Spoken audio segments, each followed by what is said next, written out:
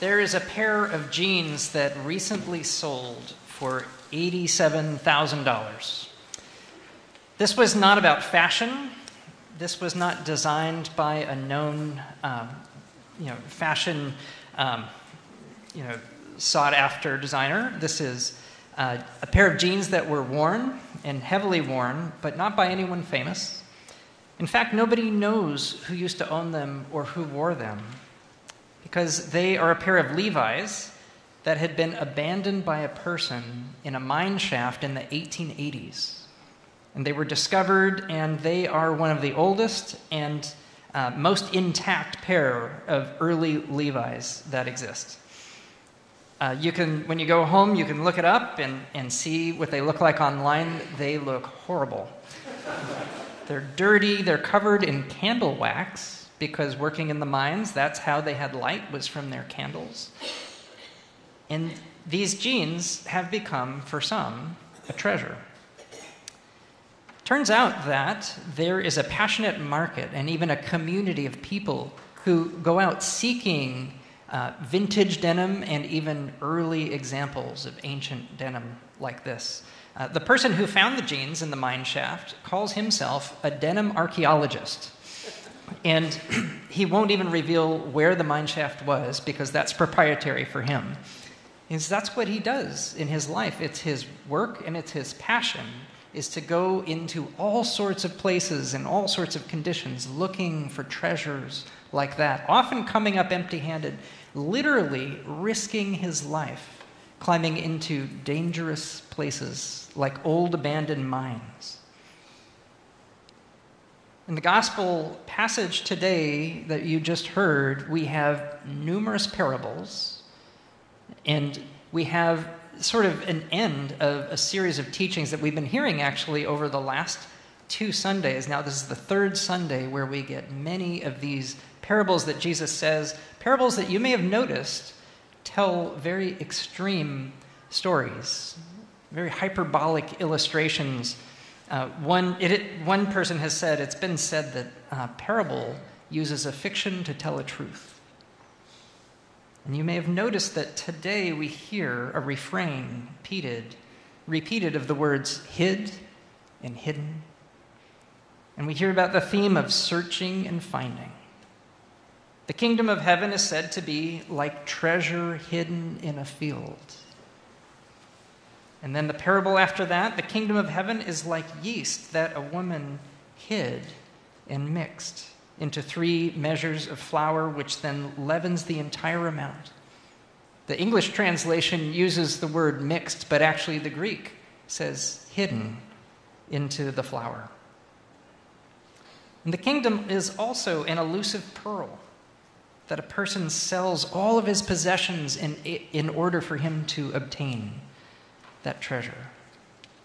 While the parables say that the kingdom of heaven is like these things that are being sought after, searched for, I think the parables also are saying that the kingdom of heaven is like the way that we are changed by the search itself. The kind of search that Jesus describes is something that takes place deep within us, in our hearts, not with the mere cold logic of our minds. As human beings are wired to search, to pursue, to hunt for the things that we feel we need to grasp.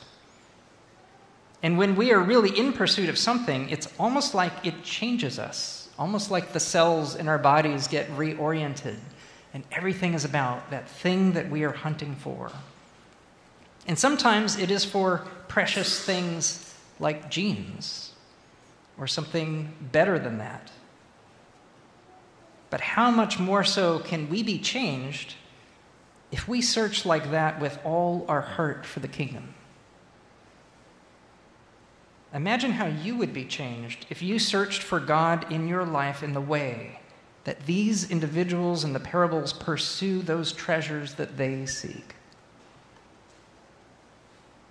The opening parable today is a little bit different from the others. It's about the kingdom of heaven being like the tiny mustard seed. The tiniest of seeds that grows to become something great and life-giving, something you'd never expect from looking at the original seed, unless you really knew the potential that is in that tiny seed. The Bible scholar and preacher George Buttrick noted that the lesson of the mustard seed rightly rebukes our cult of bigness. He says, "Our pride in huge cities and mighty explosions has little to do with Jesus. Actually, our human life is small, a series of breaths, a sequence of steps, a frail chain of words. It is worth noting that Jesus preferred a cult of smallness, for he stressed faithfulness in that which is least." In the mustard seed, the infinite is hidden in the tiny, like the potential of a still small voice or of any humble act of prayer or of faith. Of course, a seed that holds great potential will be no good unless it is planted. A bit of yeast is no good unless it is mixed in. Finally, Jesus concludes with the fifth in the series of parables, which is different from the other four, and it paints a picture of fishermen fishing with a net. Now, Bible historians say that this net was not just a net that's thrown over the side of the boat to catch fish, but actually this would be a massive drag net, the kind of net described that you would imagine being put between two large boats, and it hauls up everything that is in between those boats from the sea. All kinds of things, all manner of seafood. And you read about in the parable, they pull in fish that are good fish and bad fish. You may have wondered, as I did when I was rereading this over this week, I was thinking, what is a bad fish? For us, when we think of bad fish, usually it means fish that is old, not fresh. But these are all freshly caught fish. Well, your answer is we're talking about fish that are kosher and fish that are not. The good and the bad. And the disciples would have understood this because they were Jewish and they were also fishermen, and this was their life.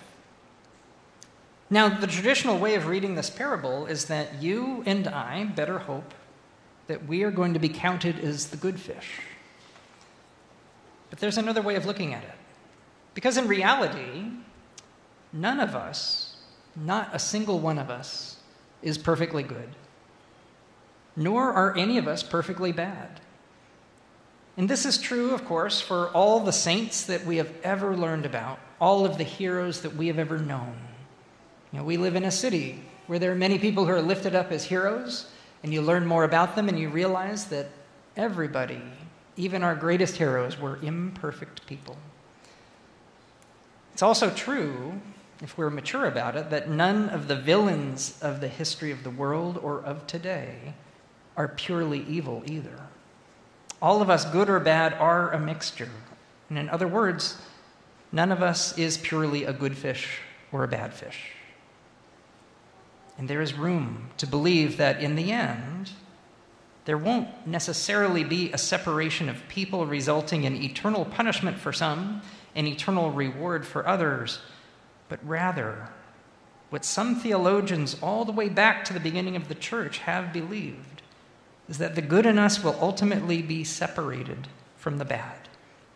And only then will we become free from whatever it is that is in us that separates us from the love of God. The fire of the parable is not a fire of punishment so much as a fire of cleansing. And some people, of course, will need a little more cleansing than others. But how else would God's love be made complete?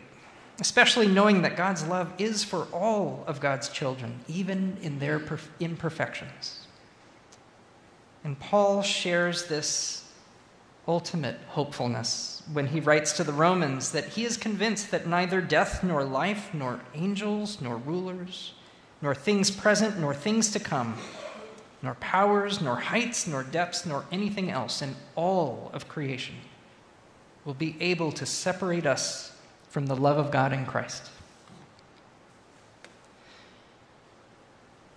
Thinking back on that miner who was doing his work back in the 1880s, remember, he too was looking for treasure. And could you imagine if he were to know today that the genes that he discarded for whatever reason now have become treasure that others are seeking? Even in this mundane, earthly world, we're absolutely surrounded by surprises. This world is full of treasure. And these things are only a foretaste of the life-changing reality of the hidden treasure that is the kingdom that is to come. Amen.